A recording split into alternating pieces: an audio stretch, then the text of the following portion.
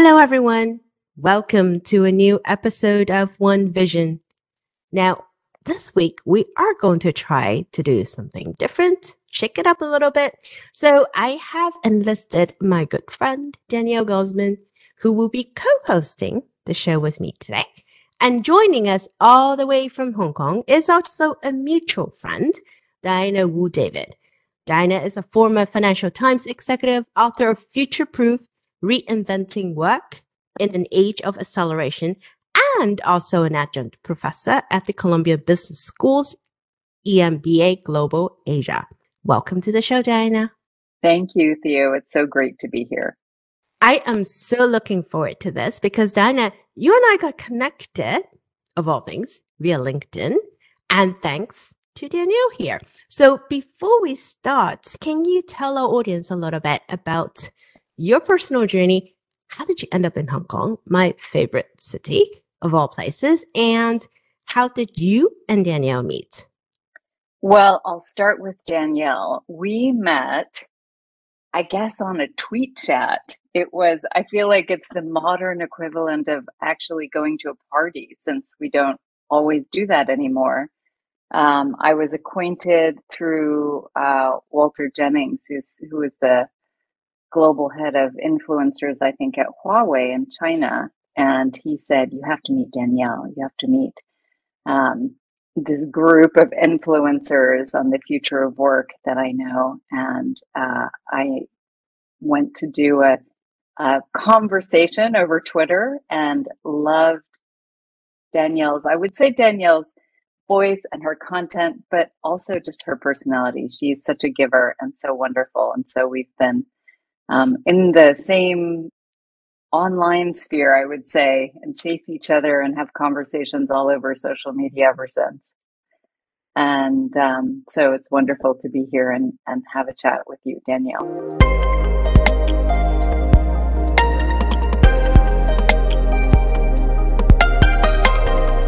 Likewise, Diana, and it's amazing. I mean, pandemic or not, we've always, or at least I've always truly valued the way we can connect across the globe through social media. And the past 2 years has only kind of really emphasized that in a much more dramatic way. But to think that we've never met in real life, but I feel like, and similarly with you, Theo, we finally met in real life, but prior to that, we both went on some really exciting journeys of collaborations and learning and further networking as well, which really demonstrates kind of the power of the possibility if you're open to it. So I'm thrilled to have this opportunity to join you, Diana, for this conversation together with Theo. And you introduced me to Theo when she launched her book and Beyond Good. And so I had Theo come and give a masterclass at my Future Proof community. And it was fun. I've lived in Hong Kong for 2 decades, but I'm originally American. And I found out that Theo actually was born and grew up in Hong Kong. So it's kind of this fun, round robin, and the world can seem really small. At the same time, it's so interesting to have the multiple perspectives around the world, because I remember in February, I can't even remember what year it is. They're all blurring together, but I remember it was talking about on a podcast about China's big work from home experiment during the pandemic, and how it was inconceivable that one country, the entire country of China, could be working from home. And then, fast forward a couple of months, the entire world was working from home. So I think it is really fascinating to convene and have these conversations, because you can learn a lot from, the different pockets and how people are grappling with it in different countries and different cultures in different ways. Absolutely. And I love the way you connected with Theo digitally and then brought Theo in to speak in one of your classes around future proof. And I believe future proof is kind of the main theme of the work that you do, which would be great to hear a little bit more about, and maybe specifically kind of in the context of where we are today. What is the hardest part now about building a plan for the future? So my experience, my background has always been in corporate innovation. I've been a consultant. I've worked in venture capital and worked as somebody heading up profit and loss, always thinking about the future. And so my whole life, as I connect the dots backwards, has been thinking about, okay, how can we disrupt ourselves as a company? And then when I left my corporate job at Financial Times in 2016, where I still teach at the Exec Ed program, the board director program that I started for them, there were so many people who said, okay, how do you disrupt yourself? and how can I do it too? And so I consider my, career has been in corporate innovation, and since 2016 has really been applying some of those ideas to careers. And future proofing is about finding your place in the future. And I think people have a lot of anxiety about that. So developing both the tools and frameworks and practices, but even more important, the community of practice, bringing people together to think about how they can find their place in the future, which to me, which is why I was so interested in Theo's work, and to a lot of the people in my community, is how can I go from just a focus on success to a focus on significance and having a greater impact.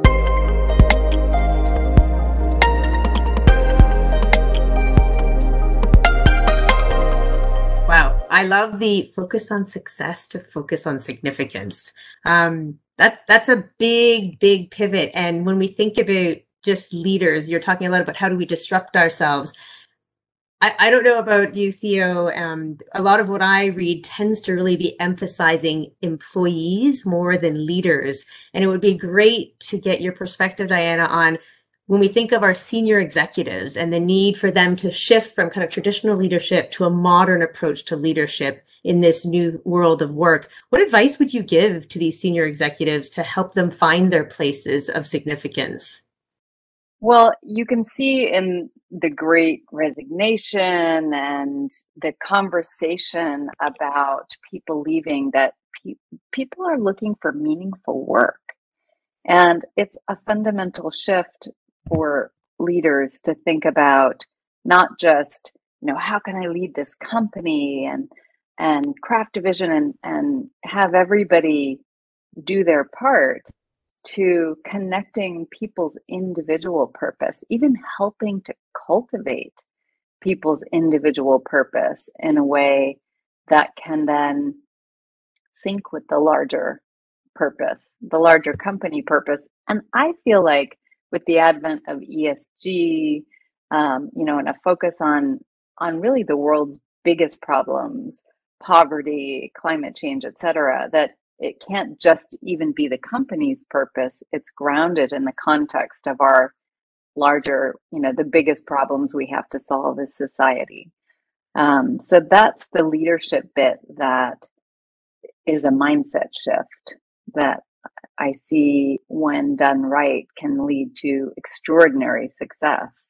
Not easy, still hard, but certainly more successful in terms of both the success of the company, depending on how you measure that, but also the fulfillment of the person leading as well, and it starts with that individual and tapping into their own purpose and their values-based leadership before they can go off and do that for other people.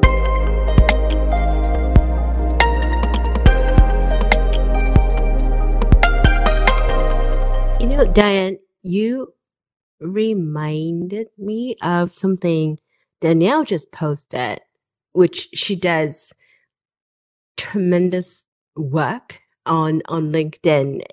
Every single day I look and see, what did Danielle post today? What's she talking about? And it's so inspirational. So for our listeners, please do make sure you do look at Diana's social profile as well as Danielle's, and just make it a habit. Do it in the morning. I guarantee you that will start your morning right, along with your tea or coffee, whichever your poison is. But Danielle, you posted something similar to what Diana just talked about too, purpose, right? How do we help employees find purpose? And then take it one step further, how can then we as an organization and as well as leaders approach life, find purpose in the work that we do, find purpose in the organization that we lead? And Diana, you mentioned a good point. There's a lot going on, right? If we look at the megatrends around us, and Danielle, I borrowed this word from you because you guys use megatrends in your reports quite a bit. We looked at people living longer, right? Increased longevity. That can be a challenge, but also an opportunity. We look at the future of work, how people are earning an income that's different, gig workers, freelancers, having the flexibility to choose what you want to do and when you want to work. But at the same time, challenge of perhaps a little bit more uncertainty in how we conduct ourselves. And then inequality, right? That's a trend that we've been beating it for the last 2 years, and how the world has gotten more unequal, especially for women. Around Great Resignation, we're talking about women taking a step back from their work, all of that. So, Dinah, if one were to ask you, looking at everything that is around us, doesn't matter if we're in North America or in Asia, whatever corner of the world we're in, what are we supposed to do? Doesn't it like at times feel overwhelming? You just basically set up the entire thesis of my work. It was sort of, what am I going to do? So I wrote Future Proof because I had, I don't know, 80 coffees, one after the other, with people saying almost the identical conversation, and often people in senior leadership roles, because that's who I was teaching, they were all planning to be or were board directors. And they were saying, I'm going to live longer. I have invested, I've done everything right. I've done, tried to get good grades and go to the school and do the linear path. And here I am, and I'm 55, and retirement age at my company is 60. I feel like I have 20 years and I have no idea what to do. And then I look at gig work. What is this stuff? And I look at remote work and longevity. So, to bring it down to a very specific level, what I found on an individual level, which basically inspired me to expand my work to a community of people who was struggling with these exact questions.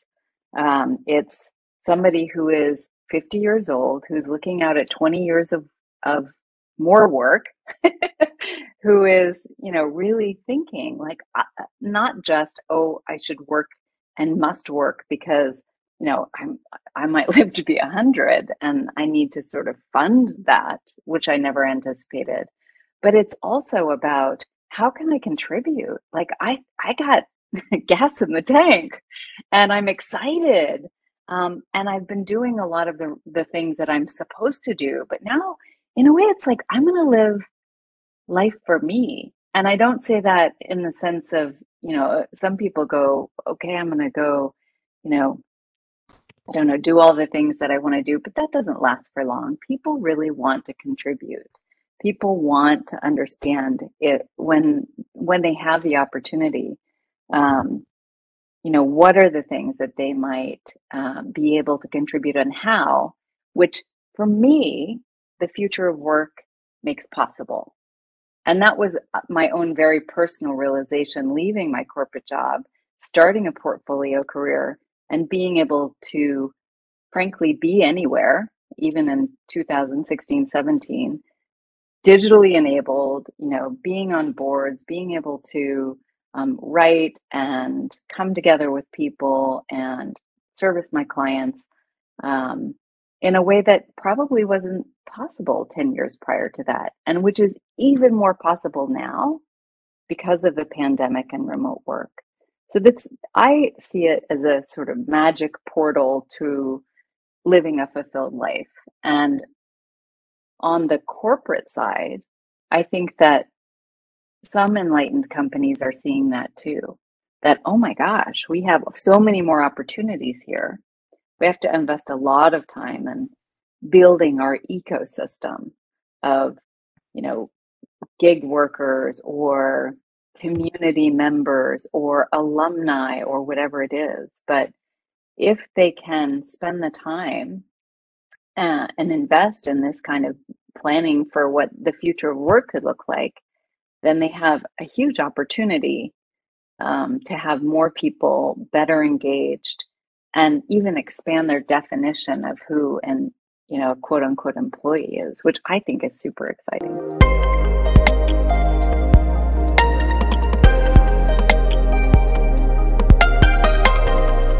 It's interesting. As you're talking, I'm just kind of thinking to myself, these are massive, massive operational shifts, especially when we think about it from an organizational perspective. You talked a little bit about just the gig economy and just the way that transforms the way you traditionally think of an employee.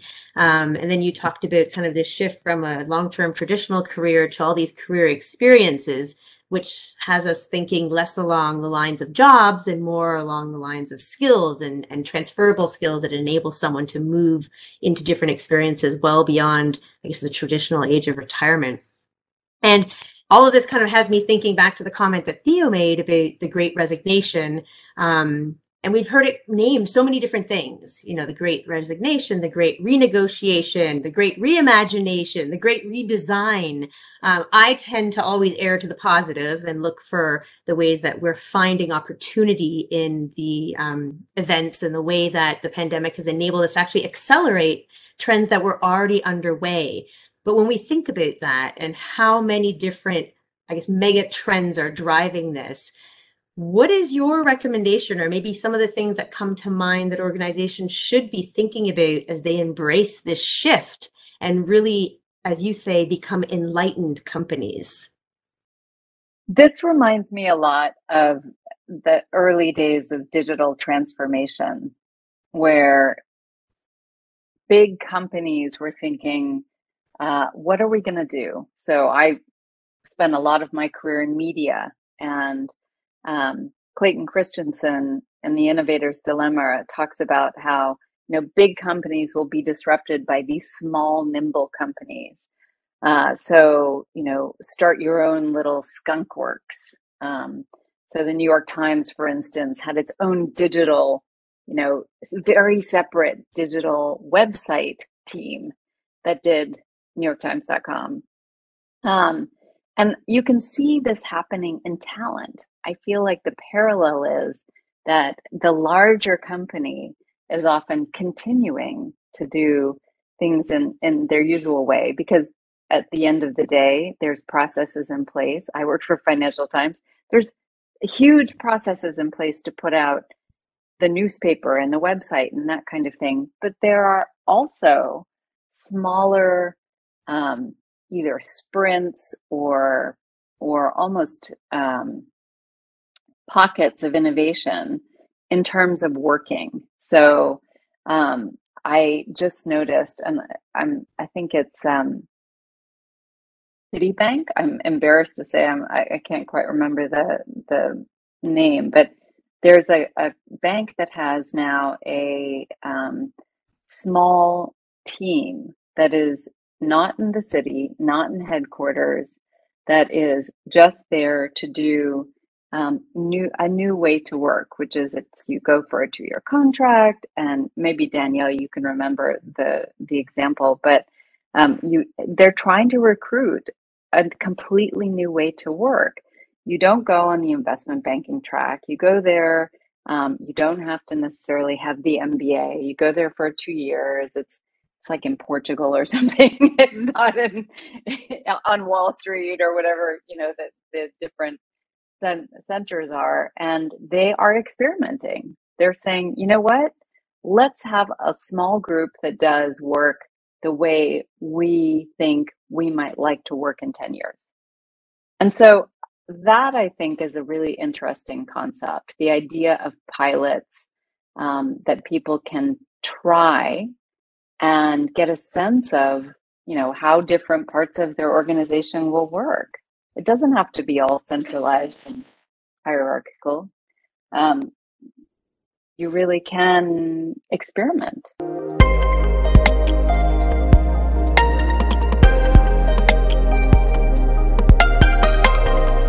I was going to say, this reminds me so much of the post you shared. I feel it was sometime this weekend, Diana, talking about failures. And basically, in order for us to break out of our current quote unquote comfort zone as individuals or organizations, we have got to push beyond what we know. And that was really what you were talking about on LinkedIn. And it's not to be embarrassed by it. And that is our greatest source of learning. And so organizations that are really embracing that, I think, are the ones that are going to thrive. And the other ones are, unfortunately, are eventually going to dive if they don't start to think differently. Absolutely. Yeah. I think it's interesting though, Diana. I don't know if you see the same in Hong Kong from a culture perspective, but in New York, for example, Danielle, we see different, and I remember you and I talked about this. We see different organizations saying, we're not going to return back to Wall Street, or we're not going to bring everyone back to Wall Street. We're going to do this, half and half or 3 days, satellite office, and if you will. But then we also see, I'm not going to name names, a very traditional institution that basically say, no, everyone is coming back. End of story. No exception. Still trying to see exactly how that turns out. But their thesis is because most of their staff are younger, in their 20s, and they felt like you need that in-person environment for them to actually be able to learn from each other, to create that culture, and to basically learn the art of the trade, if you will, in Wall Street. What do you think about that? I'm curious to hear from both of you. Yeah, I think, like our initial conversation about all of us meeting basically online and having collaborations. So when you think about apprenticeship, and I've spent so much time briefing clients and talking about what might bring us into the office, which I think should be different than what used to bring us into the office. I think going into the office is amazing. Frankly, I love going in to see people. And I do think that there's something to the observations we have in our environment, like the physicality. I don't think that you can do everything on a Zoom screen.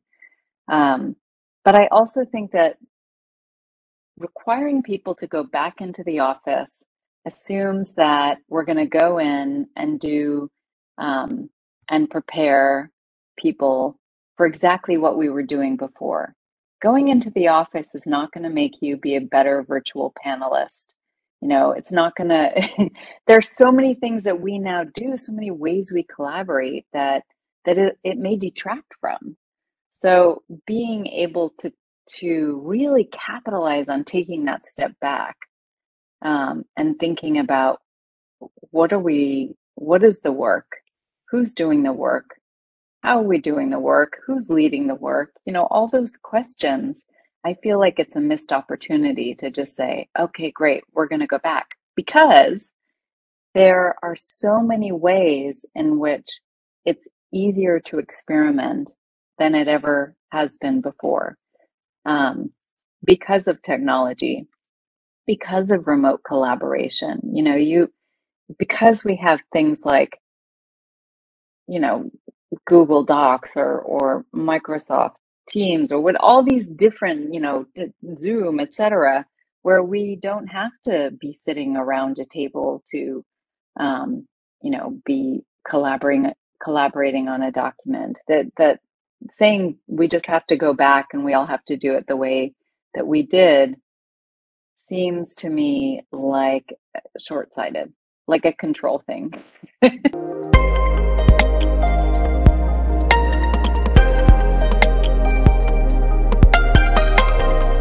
Yeah, I definitely agree with that. And I think when you said what might bring us into the office, that's kind of where the light goes off for me. I mean, we've learned that we can be effective, and actually even more productive depending on the type of role the individual has remotely. So that's no longer the drawback.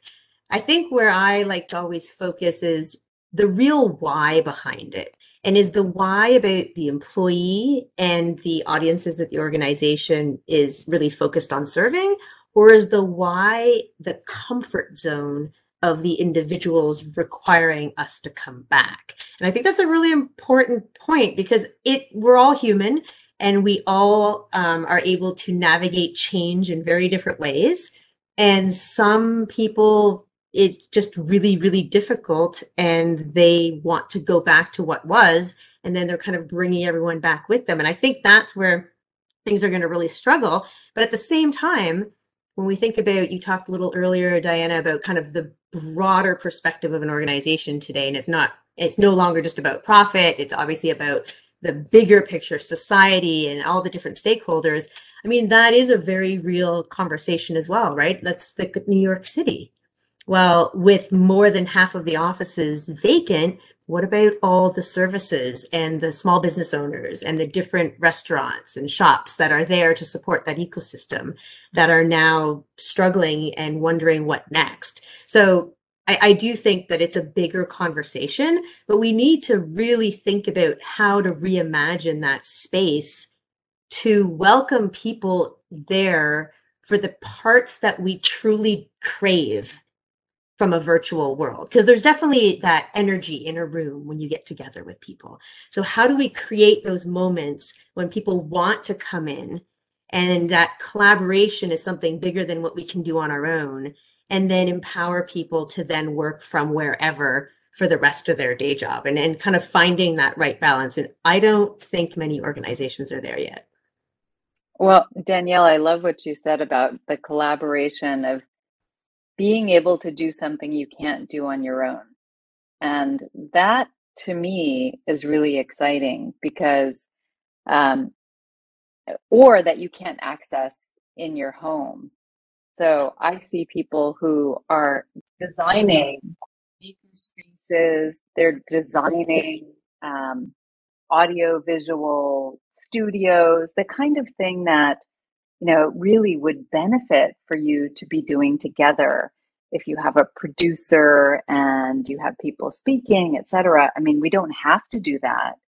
But those kind of collaborations, those events, even the thought behind, how and why we bring people together, that can make work an absolute,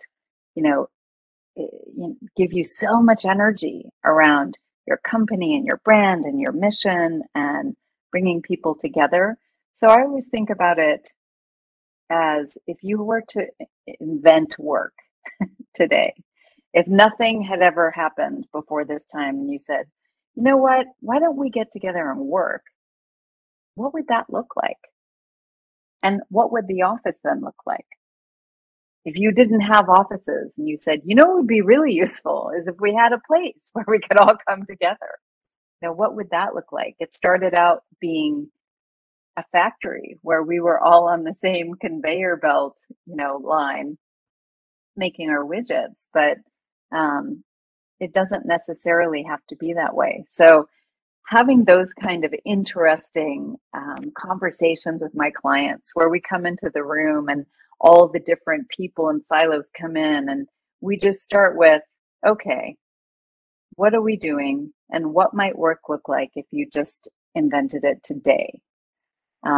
Really frees up the imagination, and also that kind of duality you talked about, which is one person who's like, my comfort zone is you're all here, and other people who are like, oh, well, actually, I found that I can do the best work when I fit it in between multiple, taking my kid to school or going for a run in the middle of the day.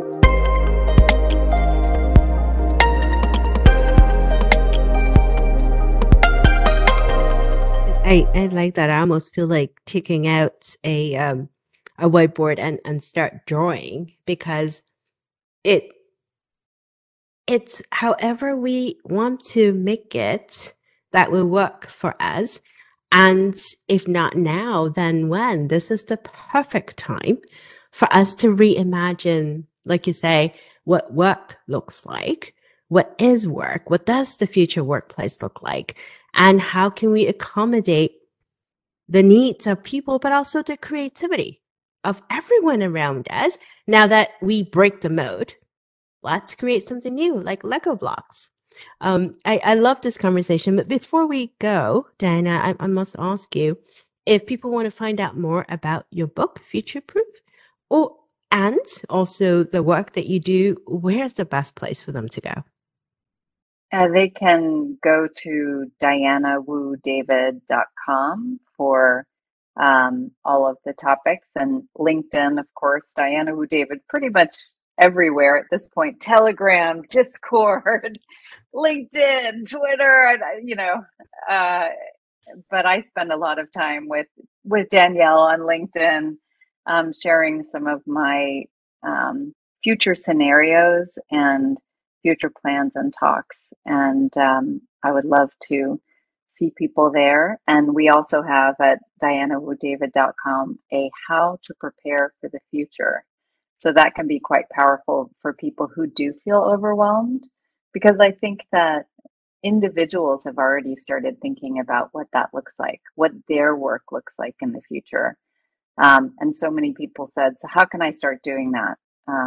And so it's literally just 11 questions to prepare you for the future. So hopefully that's helpful. Wonderful. Thank you so much, Diana, for joining us from Hong Kong. And I must thank my wonderful co-host, Danielle, for doing this with me today. Just watch it. I'm going to drag you back for another episode because this is loads of fun. This is a perfect topic. And thank you so much, both ladies, for the wonderful conversation. And for our audience, thank you so much for joining us for another episode of One Vision. We will talk to you all next week.